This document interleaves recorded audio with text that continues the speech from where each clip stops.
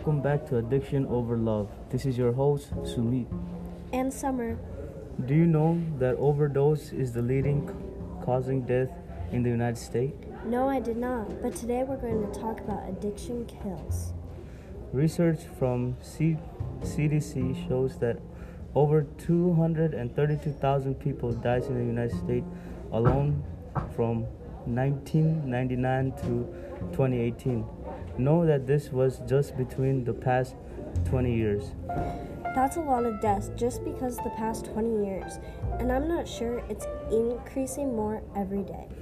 But overdose won't just harm you physically, but it also harms your relationship with others, like your family members and friends. Now we're going to be introducing Addiction Kills Relationships. Addicts are mostly responsible for leading to irresponsible behavior in their relationship. But they have to have drugs to feel good. They would do anything to get the drugs. When they are fighting to get that drug, it can make your relationship with their family and friends bad and make them want to distance themselves from you. But you just want to help them.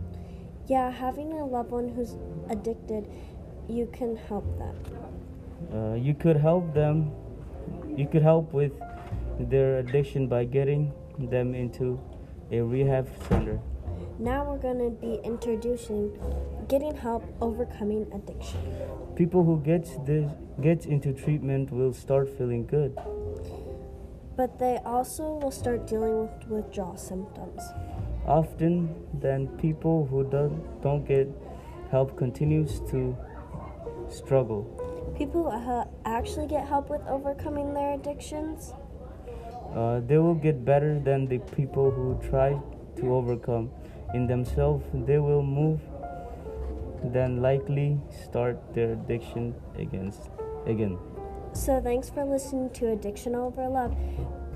These were your hosts, Sumet and Summer. If you would like more information, go to cdc.gov or you can call 1-800-662-4357. Thank you. Bye-bye.